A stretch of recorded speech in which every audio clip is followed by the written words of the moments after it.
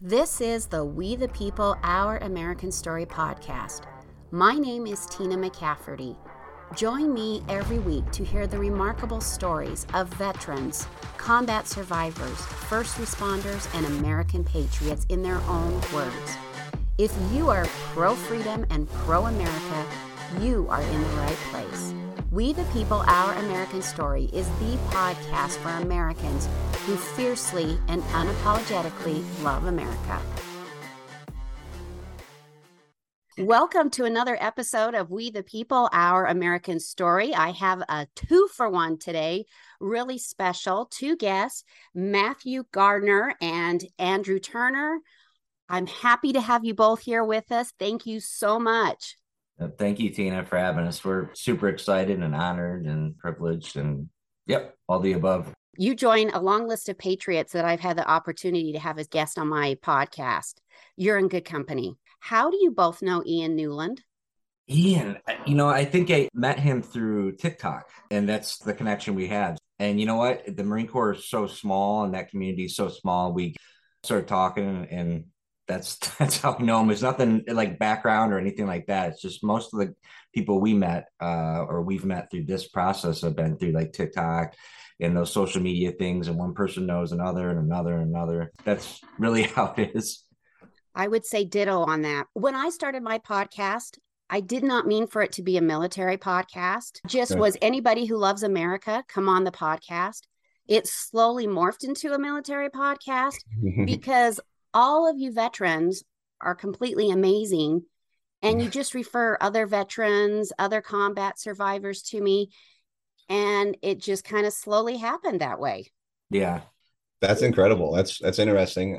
To be honest, like even with our show, it morphed into something completely different on how we envisioned it. And so I think we've learned through the creative process to kind of let that happen, if you will. Most people try to fight against it because they think their idea is like, this is it. Kudos to you to kind of lean into it and let it kind of take you where it is.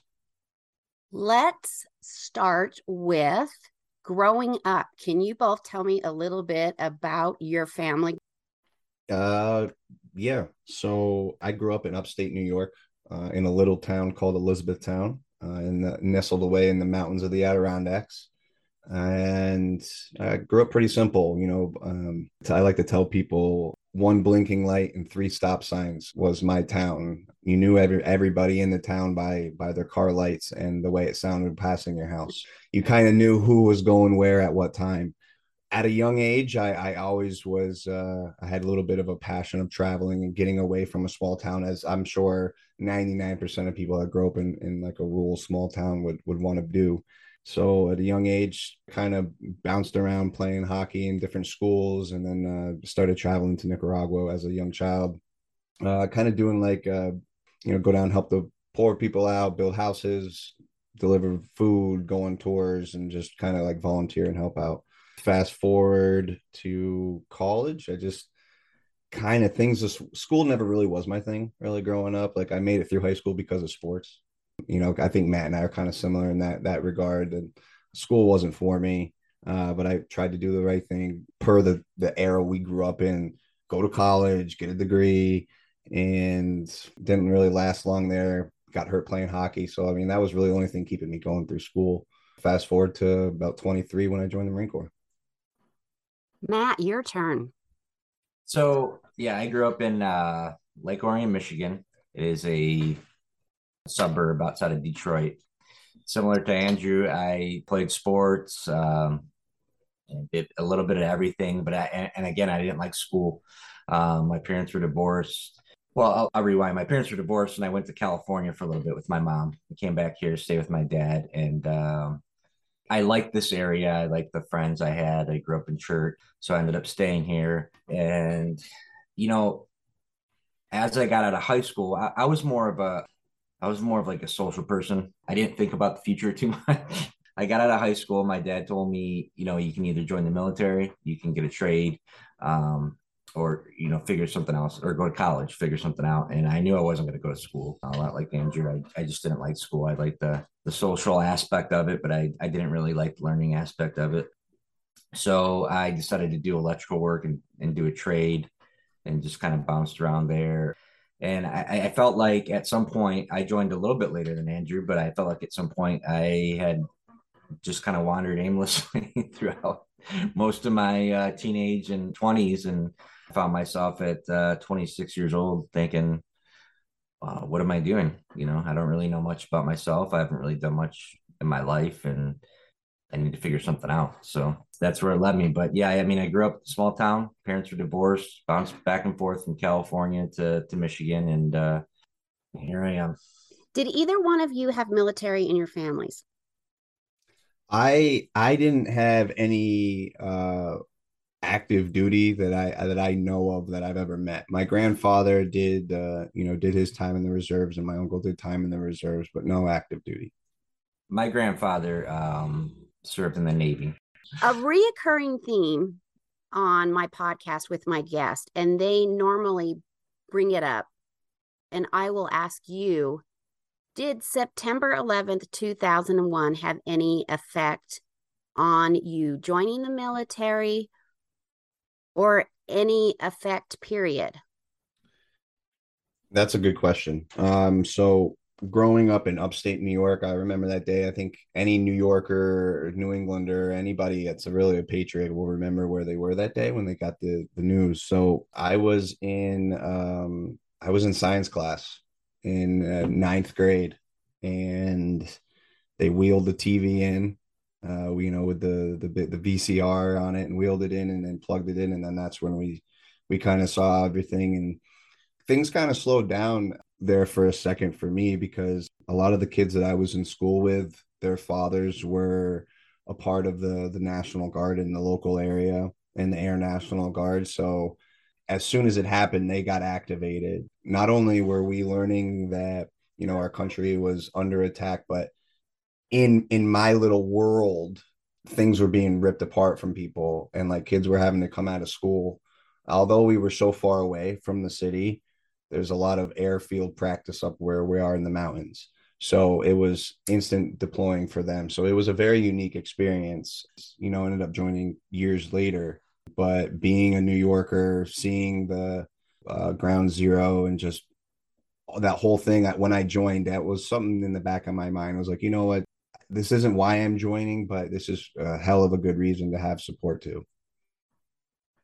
Yeah, I was actually 21 at the time. I was on my way to Canada, and I remember I didn't have my radio on that day, and I kept looking at people. You could just tell by like looking at stoplights, people in their cars and stuff. People were just so upset something was going on. I ended up turning my radio on and hearing what was happening. I stopped at a buddy's house that was close to downtown, and yeah, I mean it was surreal. It was surreal. I don't think. I think after that day, it ignited something inside me that my patriotic side, but I think the after effects of 9/11, especially with me, I think maybe we'll get into this later with PTSD and some of the things. I have a very hard time around 9/11. It's a hard time for me every year, and I don't know what it is, but I go through a lot of crying spells, and it just is something inside of me that it hurts really bad. So, and I think that's just the after effect of serving and being there and seeing everything we've seen. It's just something about 9/11, man, that really, really hurts me and triggers something different than it did actually on that day. Yeah, 9/11 holds a special place in my heart. So, On your journey to joining the Marines, was the Marines the first choice or was it the Army? Absolutely not. I say, Tina, I say absolutely not the Army. Well, I I always thought told, so. And that's kind of an inside joke. If you know, you know. If you don't, you don't, right? You crayon eater. yeah, I love it. I love it. And unfortunately for the strictly listeners out there that can't see us, I saw that was a bait switch question. Looking back, my family was trying to push me towards going to the military before I made the decision. And my excuse, I was like, nah, I'm not. Like, if I ever join, I'm going to join the hardest branch. I'm going to join the Marine Corps. Like, just a conversation, get them off my back. And then lo and behold, like when I decided, I was like, okay, I'm going to do this. It was absolutely hands down Marine Corps. I didn't go into any other office. yeah, for me, I never thought about any other branch. I mean, when I thought I went to the military, I thought about the Marines and wearing dress blues and slaying dragons. And no, but honestly, to go back to like what I was saying about where I was at in my life, if I was going to be a part of something, I wanted to be a part of the best.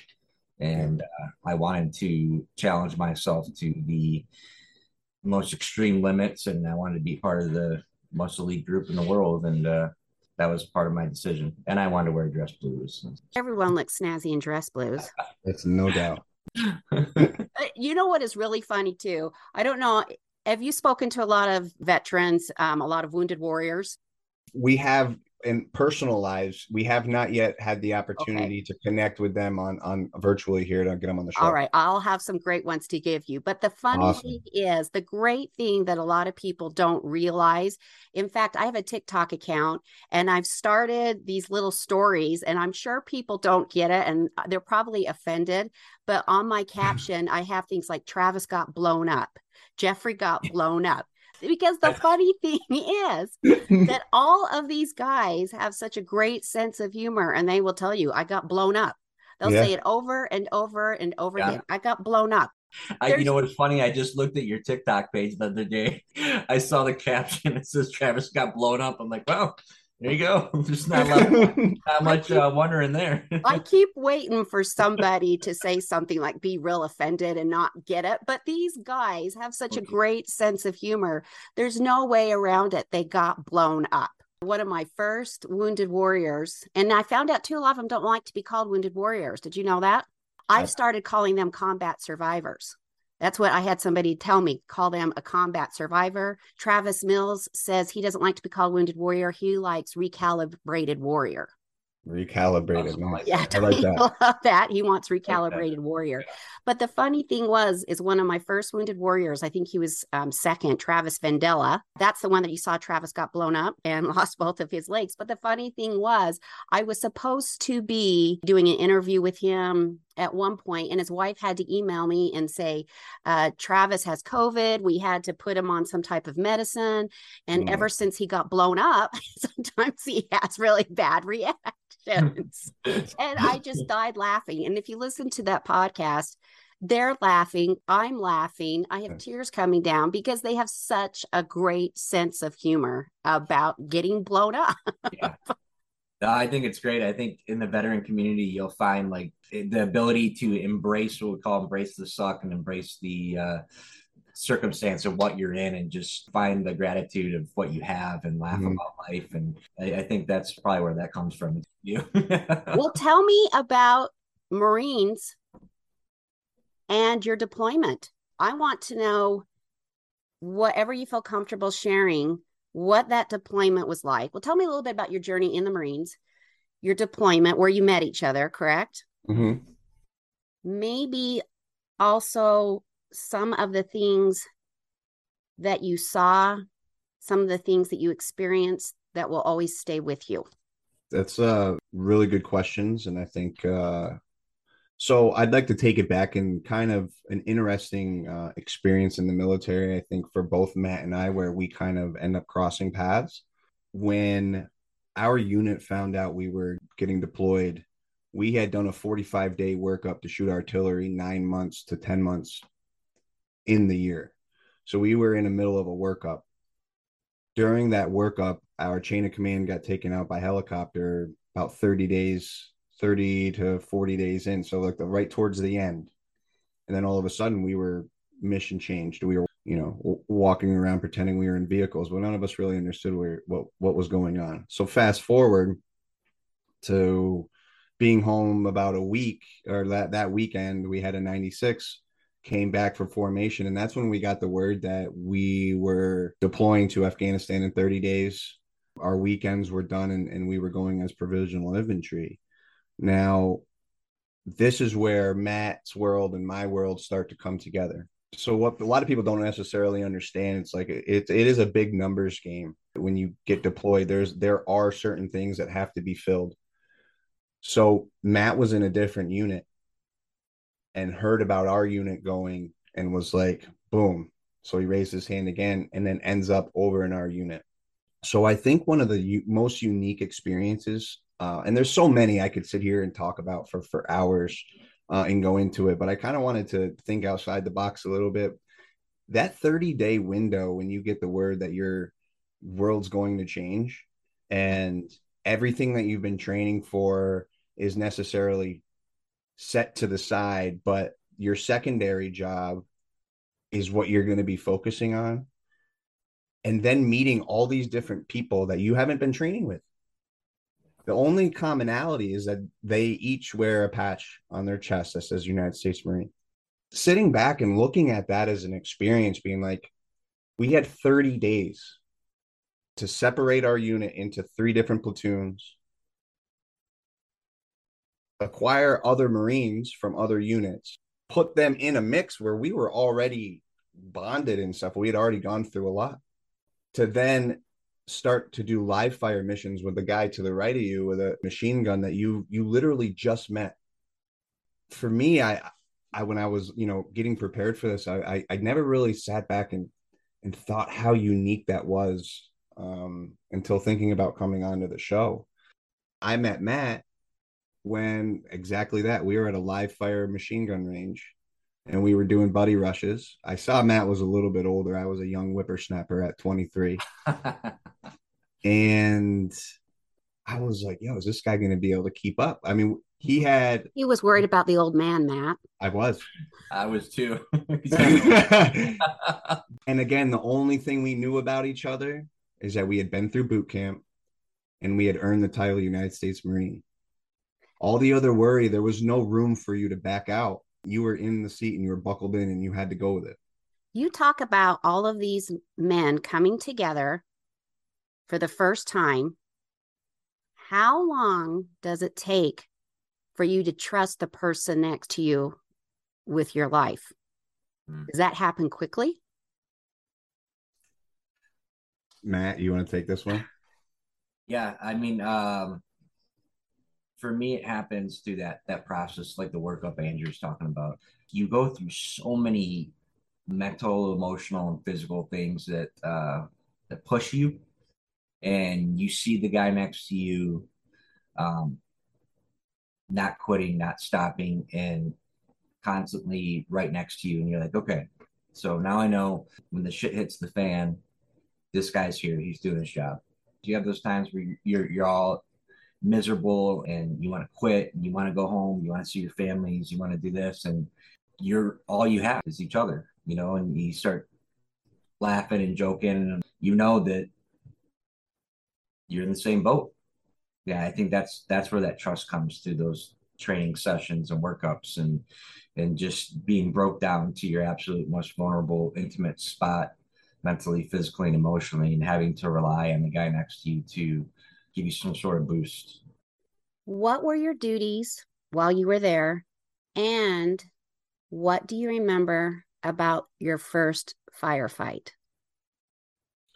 So our duties when we got into country shifted from, because like I said, during our workup, we were going to go in and shoot artillery in November.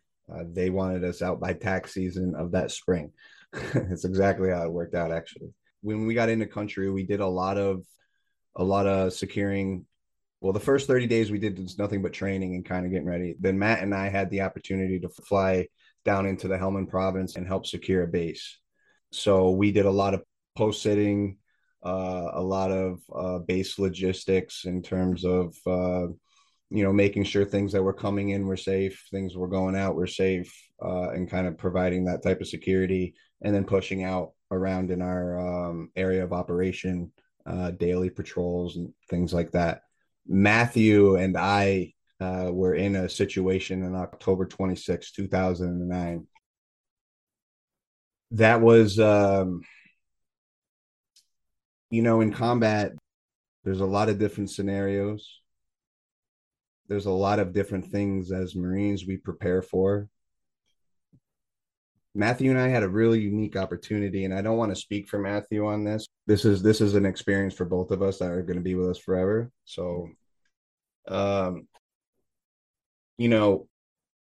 Matthew and I responded to helicopters that had went down in our area of operation, and we were the reaction force to go and handle what had to be handled. Matthew and I never that night never experienced a direct firefight. What Matthew and I experienced was something that I don't think is really ever touched on or talked about, uh, when having so many different scenarios in combat. You think as Marines, it's all about the guns and the fire and the hoorah, taking lines, and as great and as awesome as that is, that unfortunately, fortunately, and maybe sometimes unfortunately, we can get into that. That never really happened for us. What Matthew and I saw was, the effects of war without being able to engage. Um, that was unique. October 26th, and I know I can speak for Matthew, will forever, it changed us. It changed a lot about us, our aggression, our attitudes, our vulnerabilities, our lack of compassion, our numbness, all that, I think, left us that day, and we didn't have to fire one round, but we were out there for 76 hours. Matt, did you have anything you want to touch on that? Yeah, I remember that night very vividly because I think we were like a month away from leaving, and we experienced a bunch of stuff in our deployment, that was different, but this was extremely different. I remember I went to, what they had. What's the phone center? Oh, I don't know, whatever the phone center was, but we were on QRF that night. It's Quick Reaction Force, and I came back, and they always tell you like, don't be complacent, don't be complacent, don't be complacent. And I remember we were on QRF. We did changeover with the former QRF, and you're always supposed to prep, right? So you're always supposed to get your 3 days worth of meals in there, get your 3 days worth of water, fill up the trucks, do PMs on them.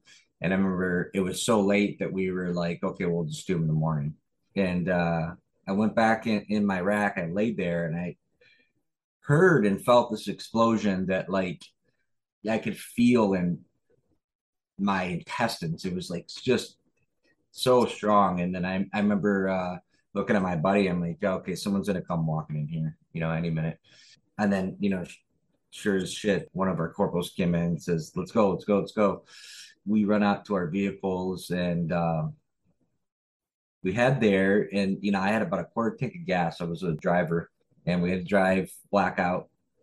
And it's the middle of the night with blackout. Is everything's night vision infrared on the Humvees, and we didn't know what was going on. We got out to this crash site, and there were people there. I remember my turret gunner said, I got identified people out here, and we told them go condition one. It was actually Delta, right? Delta was on their way to respond to a mission, and they responded to the crash site, and so we started coordinating with them, and we had what we call a terp with a icon chatter box, and he started telling us that there was a uniquely large size element making their crashes in Afghanistan and those areas are all propaganda for the Taliban, because they like to stake claim. It's easy for them to be like, hey, look, what we're winning the war. We did this. Right. Even though it was a complete accident that happened, they didn't get shot down. There's nothing like that. They would have stake claimed for that propaganda to show. We were told there's a unique size element coming in. And at the time, we had to call into our COC, which had to call into a higher COC, this and that, to get any kind of support of any kind. I remember that the captain that we were dealing with through Delta decided to take it into his own hands and called in a C-130 gunship, which was pretty intense. it was pretty intense. I laughed because it's like my defense mechanism, but yeah, it was intense. But the whole experience was, seeing what we saw that night. Unfortunately, not one of Not one of the Marines made it, from that crash. And what we were told to do was to load the Marines into our Humvees and bring them back to base. And then that changed. There was a lot. It wasn't just bodies, there was a lot. And so it was an experience that will forever change me. And like Andrew said, fortunately, unfortunately, we didn't fire around, but We got the call on artillery.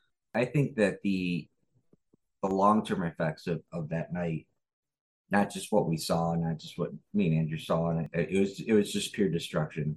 It hit home because they were us. They were Marines. Did you, either one of you, lose friends or people that you knew? We never lost any Marines in our unit while we were deployed, thank God. We lost more Marines when we got back due to either suicide or uh, drinking and drugging. What was your journey out of the military? It's interesting that those questions follow each other or whatever because they're so strongly related, because when that happened to Matt and I, I had a couple years left in, and then he went on to serve a few more years than me. That night completely, for me, made me sit back and take a look at life in a completely different manner. Fast forward now to getting out of the Marine Corps, I had no idea what the hell was happening. And it's been such a long journey, but I struggle with, PTSD. I've got a little bit of TBI going on, but what hurts me the worst is my aggression. My aggression, in the military, especially in the Marine Corps, that aggression could be channeled. It's easy. So we're going to the field for 30 days, and then it's just all about training warriors to go to combat. Yeah. And be able to handle those situations. So it was easy to channel that aggression. Here's something I've never asked someone. You'll be the first, you two. Lucky. How do you explain PTSD to someone who has no idea what that even means? What is that PTSD like for you on a daily basis? I think that's kind of a two-parter. If I didn't know what it was for a really long time until it was explained to me that it's a chemical change in your head. It's a chemical change in your brain when under a certain amount of stress and fear and anxiety, something changes in your head. Yeah. So there's the medical side of it. And then there's a personal side that everybody's a little bit different. Different triggers, different effects to the trigger, everybody's a little bit different, Matt. So yeah, as far as the medical term, that's exactly what it is. And I remember even the situations we went through, especially over there or whatever. When I got out, just to caveat on the previous question, I was medically retired 10 years in due to kidney stones, and I was passing one in the Philippines where I thought I was dying, and they had to airlift me out. It was lodged in my ureter. Yeah, and it's funny because when I went to the doc at the time, they thought that stuff was going on because I had bumped uglies with somebody in the Philippines. So I had to try to explain to him that wasn't the case. It wasn't because you were drinking 12 Mountain Dews a day, was it? No. It was no. As a matter of fact, I was so healthy in the Marine Corps, and I ran so much and drank water. It's just something with the exercise that created a calcium deficiency. I ended up having 7 surgeries in my kidneys to remove kidney stones before they finally retired me. I remember when I was doing the psychological portion of my claim for the PTSD, I talked to the psychiatrist, telling her about our incidents, and she's like, well, are you bothered by this? And I'm like, yeah, it's whatever, I mean, she's like, listen, you need to claim this because these are things that might not manifest themselves for years. Vietnam veterans that feel this or see this until they're in their 50s, something might hit them. Yeah, so for the PTSD aspect of it, I didn't really start feeling some of those effects until after I got out and touch it again on 9/11. For some reason, it triggers a lot for me.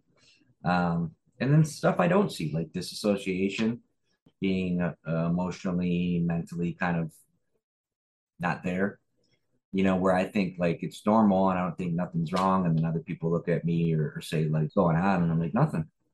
You just checked out. Still have problems with kidney stones, or are you all done with that? I haven't. I've had issues here and there because I don't really exercise as much as I should or I did, but Now you're afraid to exercise, a little bit. That and and I'm you really don't want to? and I really don't want There it is, Tina. 41. I don't have any cartilage in my knee. Tina, he's the oldest 41-year-old you're gonna ever meet. Put some weight on. Hey, Yeah, I get it. If I have a choice of watching TV or getting on the treadmill. loved running. Oh, okay. You do? I did. Okay. I was But gonna now, say. but I did. Well, Matt, you answered a question that I was going to ask. Maybe you could elaborate. How does PTSD manifest itself to you, and can you feel it coming on? So for me, my PTSD is a daily thing as far as being able to emotionally, mentally connect to a situation. And one thing me and Andrew talk about all the time, especially on our show, is being present in the moment. I felt like for years now, I'm in this out of body experience where I'm in a room and people are laughing and having a good time, and I can't connect emotionally or mentally with what's going on. So that's my biggest thing is I And feel, that's on a daily basis that you feel that extreme? yeah, Wow. yeah. Sometimes I'm there, and the only time I'll be honest, the few times that I can is with my daughter, where it's just I can connect with her. But on a normal day to day, I'll get glimpses every once in a while. But most of the time, I look at people who are just able to be in the moment and laugh and enjoy themselves. And I just feel so disconnected. How old is your daughter, and does she know when this is going on, or do you have to explain to her so she doesn't think that dad is ignoring her or doesn't care? She's 11, and so right now she's not into hanging out with dad, so I don't think she really cares. But the one thing I've always made it a point is that no matter what I'm feeling or going through, it's not reflected on her. So even if I had to laugh and fake it or whatever, I never would ever transfer that to her. Certain times it was exhausting if I had her for a weekend and I wasn't able to feel emotionally connected. I had to put a smile on my face the whole weekend. I did it because I don't ever want her to feel the effects of me not being there. Are you in the moment right now? I'm in the moment. Yeah. No, it's just weird. It's hard to explain. I just don't feel like you're into this at all, Matt. I think we're going to have to end it here. It's hard to explain. Like you're there. You know how people can naturally just like get into something or be spontaneous and laugh? It takes me a minute. It's like this old Chevy that's warming up. Did you have to pump yourself up before we started this? No, I was excited about this. And Because you knew you were talking to me? Yes, exactly. It's hard to explain. It's those spontaneous moments that most people can enjoy and that most people can be a part of, and where I feel like I'm not quite all there. And I don't know, maybe Andrew feels differently, but I do feel excitement for things. Just it's hard. It's those spontaneous moments. It's a process. I think what Matt's trying to touch on too is that like so every day for me, as soon as the alarm goes off, I'm like, all right, when do I got to put the face on? What do I have to accomplish for the day to make my boss happy, make people all around me happy? I'm always on the defense almost, and making sure that everyone else, I can look around and see what I have to do for the day for everybody else. And then that obviously fogs me up. That's exhausting too, isn't it? You're exhausted Super all day. exhausting. I miss things all the time. I don't remember things as like I think that I am, and I suck at managing things. And so put that all in with, and then how fast life moves out here, and then you seeing people get upset about this and that, like that's when it starts triggering for me. It's like I feel that Matt and I, along with a lot of other people, veterans or people of trauma in general, just look at this whole like everyday freaking rat race differently. It's not thrilling for me. I've gone through every 2 years since I've been out, I've been in a different job, restarting and having to retell your story and start in a different area and it's just like you said, Tina, it's tiring. The military does a great job about training you so that when you find yourself in that moment, that muscle memory kicks in, right? Spot on. You do what you need to do to survive. You do what you need to do to protect your brother who's standing next to you, your sister. They don't do such a great job afterward. And when you finally are able to take a breath, you start to fall apart. Those breaths can take years. What do we need to do in the military and as a society at whole to help our veterans? And a lot of times, like yourselves, that injury you can't see. So it's easy to ignore because you're not missing limbs. No. Right.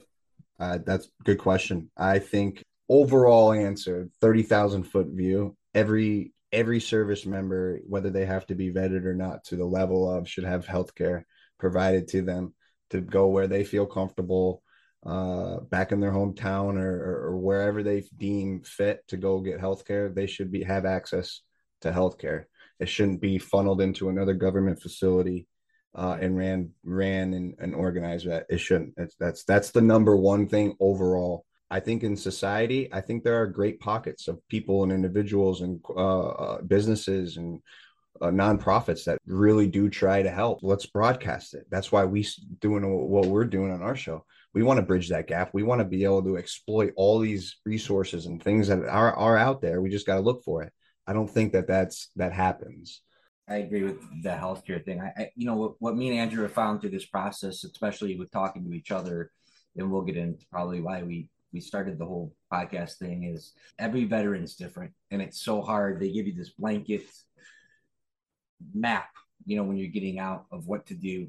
And one thing you realize in the military is everybody's so different. They come from different walks of life. A lot of them from broken homes, child abuse. I mean, everybody. Some of them come from great homes, affluent. So everybody's different. Some people get out and they hit the ground running and they take off, and they're Fortune 500 companies, and some people just go right back to what they were doing, which was nothing. It's a very hard situation where you have to try to bridge that gap to make those resources available for everybody. And veterans themselves, a lot of times, they're so tired when they get out, they don't reach out.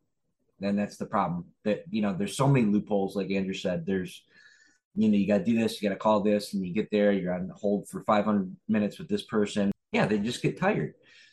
So that's what we like to do when we talk about this stuff, is talk about our experiences and talk about resources and things we have found to make it easier for veterans transitioning out. Did you two ever watch the miniseries Band of Brothers? 100 times. Andrew? He's going to say no. Listen, before I answer this, Tina, let me just, I didn't have a TV until my girlfriend moved in with me. I had a couch, a computer, and a studio that I put together. I don't watch things. You don't watch TV? Tina, this is TV is my life. Yes. You see my shirt? TV is my life. Besides loving America, I love TV and I'm a nerd. Let's just cut Andrew out of this picture. The reason why I ask about Band of Brothers, and I don't know, Matt, if you can remember at the end of it, it's so interesting when you get into the psyche of veterans, because at the end of it, they tell you what happened to those people when they came home. Yes. I don't know why it's really amazing and fascinating to me that these men who went through so much, accomplished so much while they were over there, and then a lot of them come back and he's a taxi cab driver. He's a janitor. Right. It's so interesting to me because you go and you G.I. Joe and you conquer the world and you feel all of this energy and I can do anything. And they just fall back, get right into ordinary. You come home and you fall apart because that's when everything hits. I don't know why, but I find that completely fascinating when they go over what everybody did when they came home. And that's a lot of times what happens to veterans here. I think you kind of fall into what is comfortable right? So like, okay, well, what do I do now? Well, this is kind of what I was doing, so let me fall into this. and that's it. You just kind of fade off into oblivion, and it's sad. And shows like that, like the Band of Brothers or the Which you would Jarhead, know if you watched it. Yeah, right. or the Jarhead movies out there. To be 100% honest and transparent, I avoid all those types of shows. Really? I avoid them. They make me Nervous? they make my head go back into what if situations. And Mm. it's a love-hate relationship that I found with the Marine Corps, but I've hit my 10-year mark of being out, and I just feel like my feet are on the ground where I can like take a couple steps and be confident. It's been a long journey. Well, that is what it is for each veteran. It's his or her own journey and what sets someone else off. How many have I talked to that they'll say, blow off all the fireworks that you want? I really don't care. That's Right. not what sets me off. Every person is different. What are you doing to help yourself? Do you both go to therapy, or is there something that you do to help alleviate that PTSD? I'll go first, Andrew.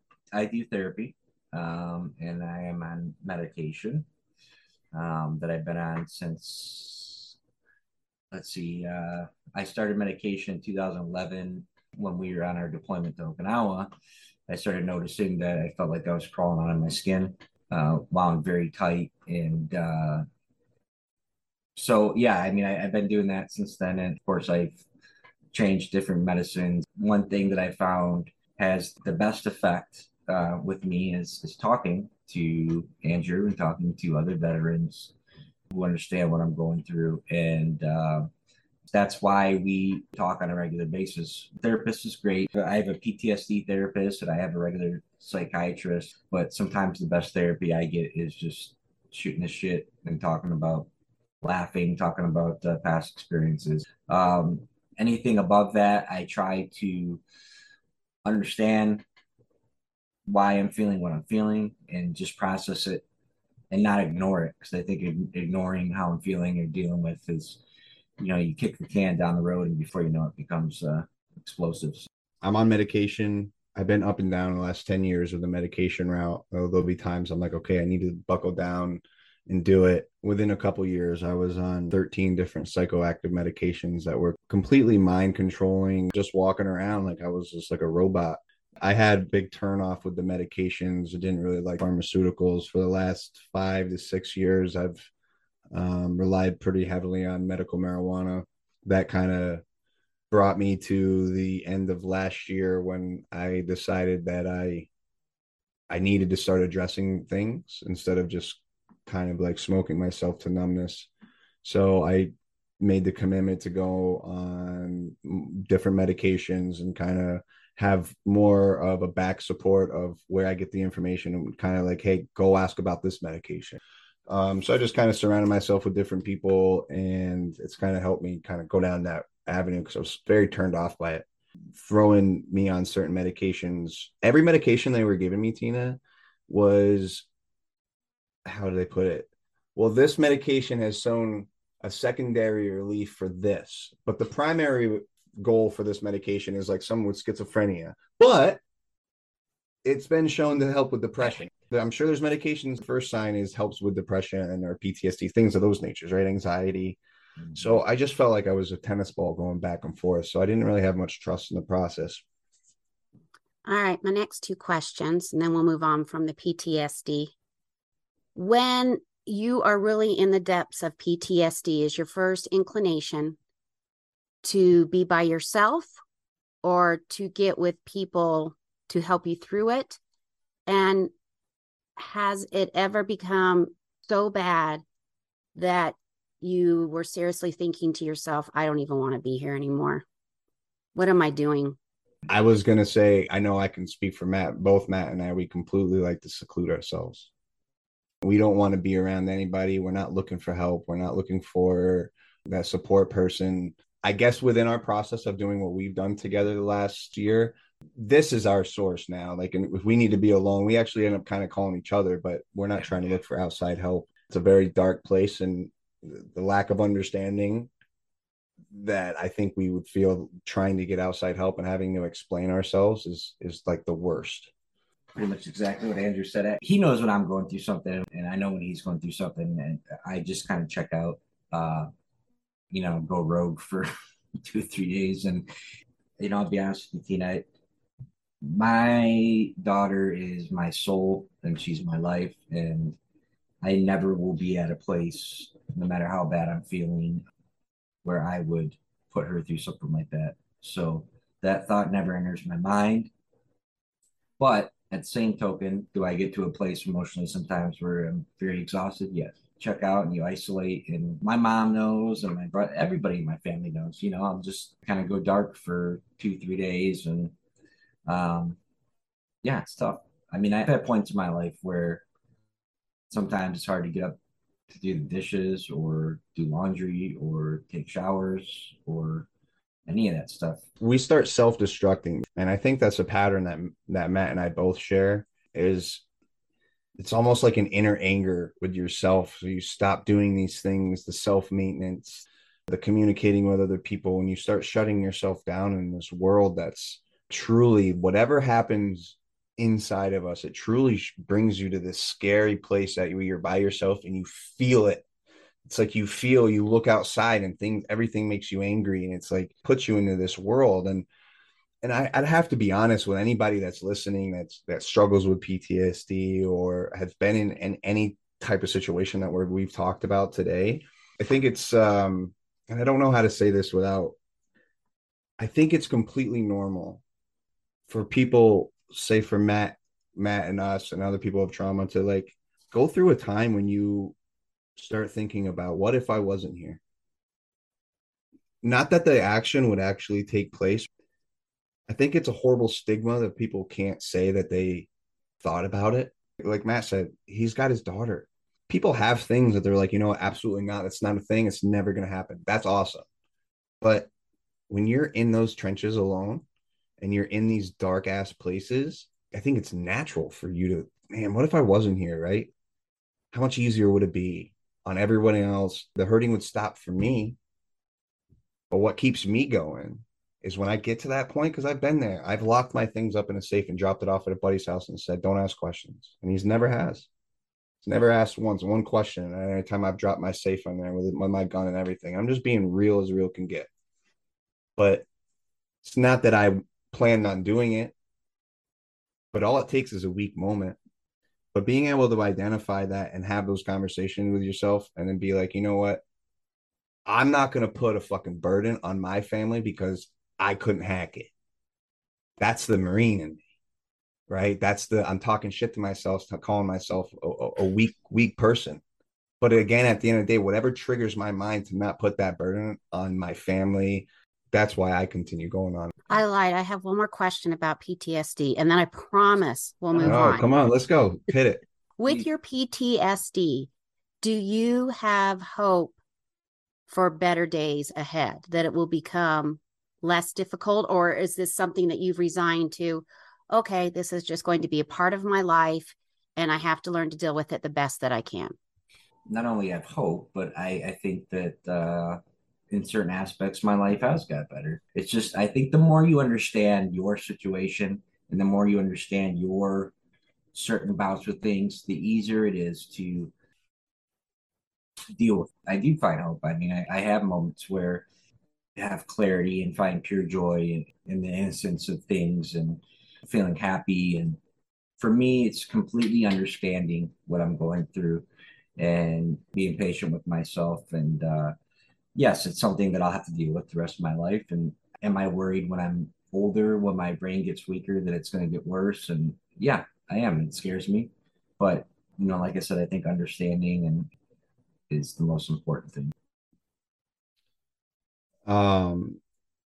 Understanding's huge. Learning who you are as a person is huge. You have to have those conversations with yourself. I think one thing I want to touch on, Lou, is that it really destroys your confidence as a person.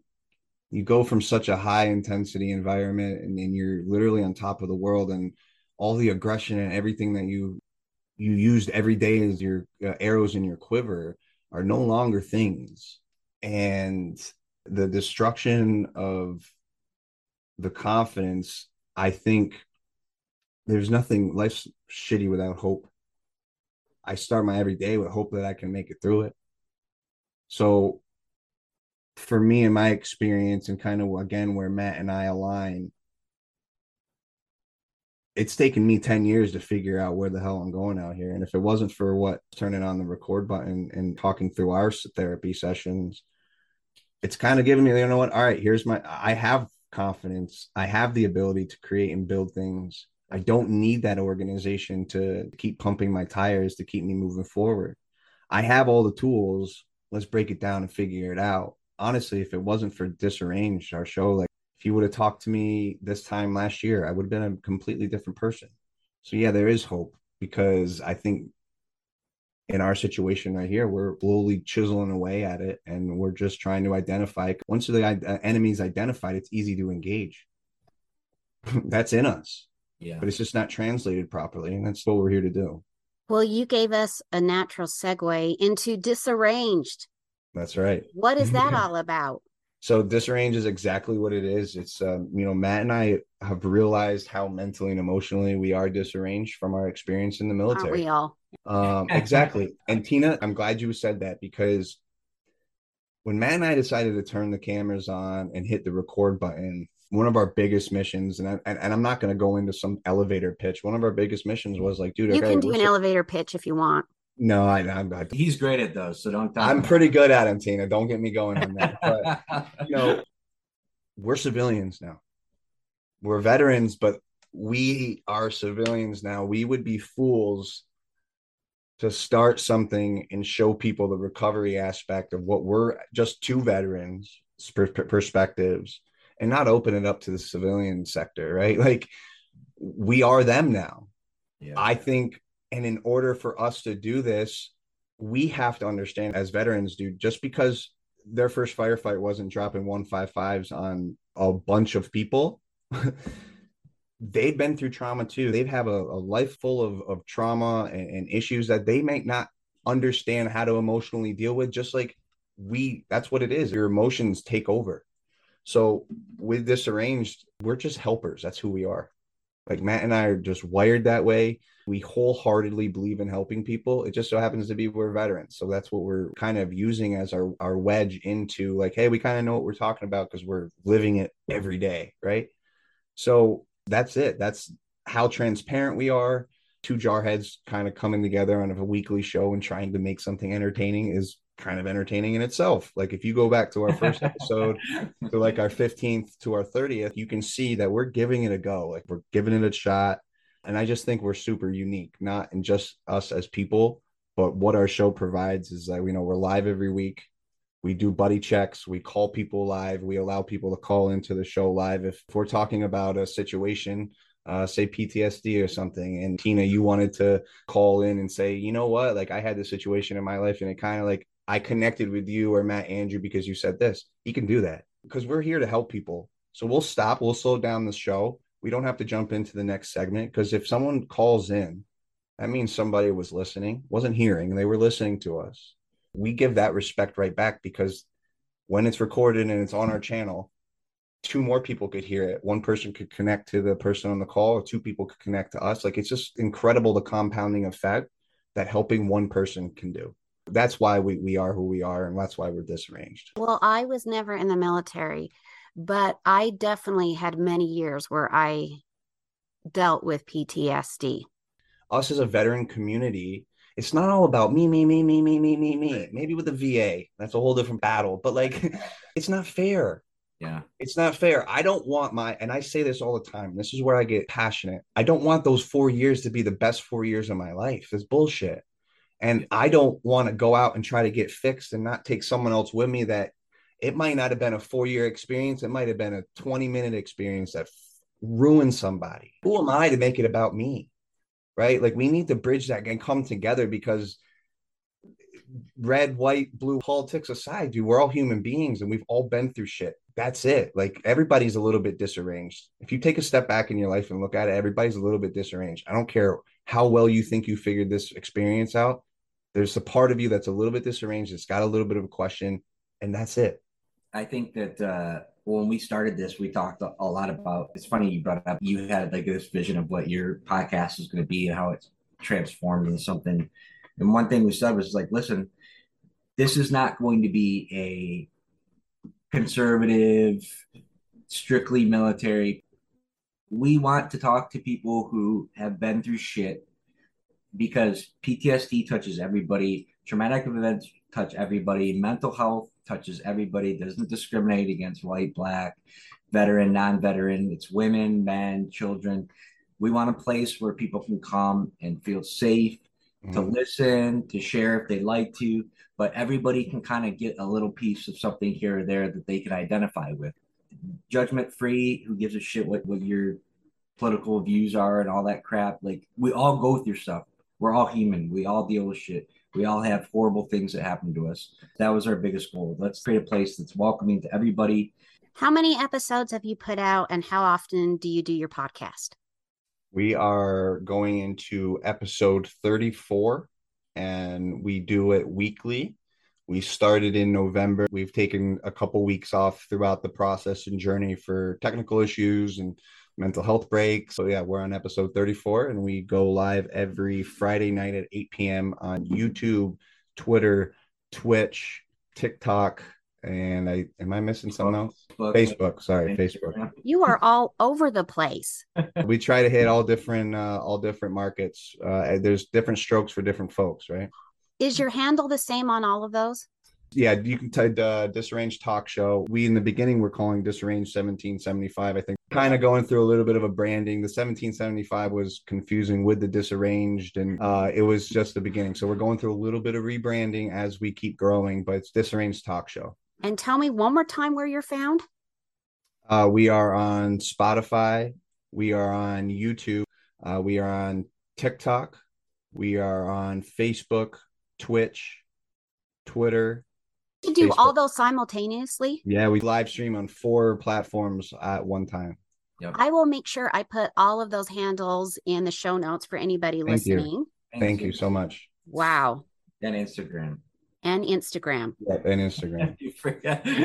And that brings us to our next part of the podcast. Here we go. Guys, whatever you feel comfortable talking about, do you see America heading in the right direction? Are there things in America that need to change to get us back on the right track if you feel like we're on the wrong track? Are you afraid to say anything? I wanted to see if Matt wanted to go first or if I wanted Because this is a problem. Let me say something before. I have tried really hard to be non-political for a really long time. And now I'm thinking, I don't know if I can do that anymore. Yeah. Because I am really afraid. Before you start, I'm always interrupting you. Have you seen that episode that I had? No. Rachel Levine. Do you know who that is? I know who Rachel Levine is. Turner doesn't. Dude, I'm going to get roasted in the comments. Rachel Levine and Sam, I don't know his last name, a picture of them at the French ambassador's house, I believe. Do you know who I'm talking about, Matt? Nah, I'm not familiar. These are 2 people that are representing the United States of America. And yes. I'm sorry. Oh, I'm not sorry. I'm not sorry. I have an issue with this because we are the strongest, most powerful nation on the earth. This sends the wrong message. Yeah. It's all about love and acceptance and everything, but this is sending the wrong message to the world. Yeah. So to answer your question. Are we on the wrong track, Matt?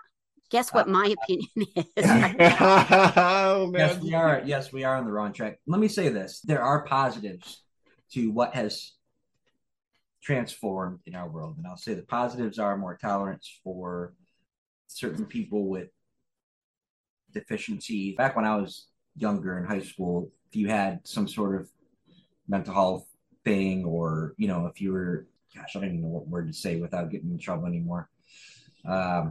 Yeah, if you're mentally challenged, if you're extremely overweight, all these things, you know, you got made fun of. Nowadays, they're accepting. They help uplift people like that. And I think those are the positive things that have transpired. Now, unless you're on social media. Unless you're on social media. The negative things is we're at extreme ends, right? And obviously we're at a place where me as a white Christian straight man, I can't speak my mind without someone telling me to shut up because I because you're a bigot. And you know what's funny, Tina, is I tell people all the time is I meet people of all walks of life, gay, straight, black, Asian, Mexican, or Spanish. No one ever brings up race. No one ever brings up any of that crap. People just go to work and they pay their bills and all this stuff. The only people that bring that up is the media. But yeah, I think we are on the wrong track. We're focusing on things that 9 times out of 10, no one gives a crap what other people are doing with their life. So we don't need to focus on that. We have huge issues in our country that are not being talked about, and I think one particular party likes to focus on things that are important in fantasy land, and people aren't dealing with the reality and have general issues like with paying for gas, paying rent, buying groceries, all these things that normal Americans are having trouble with.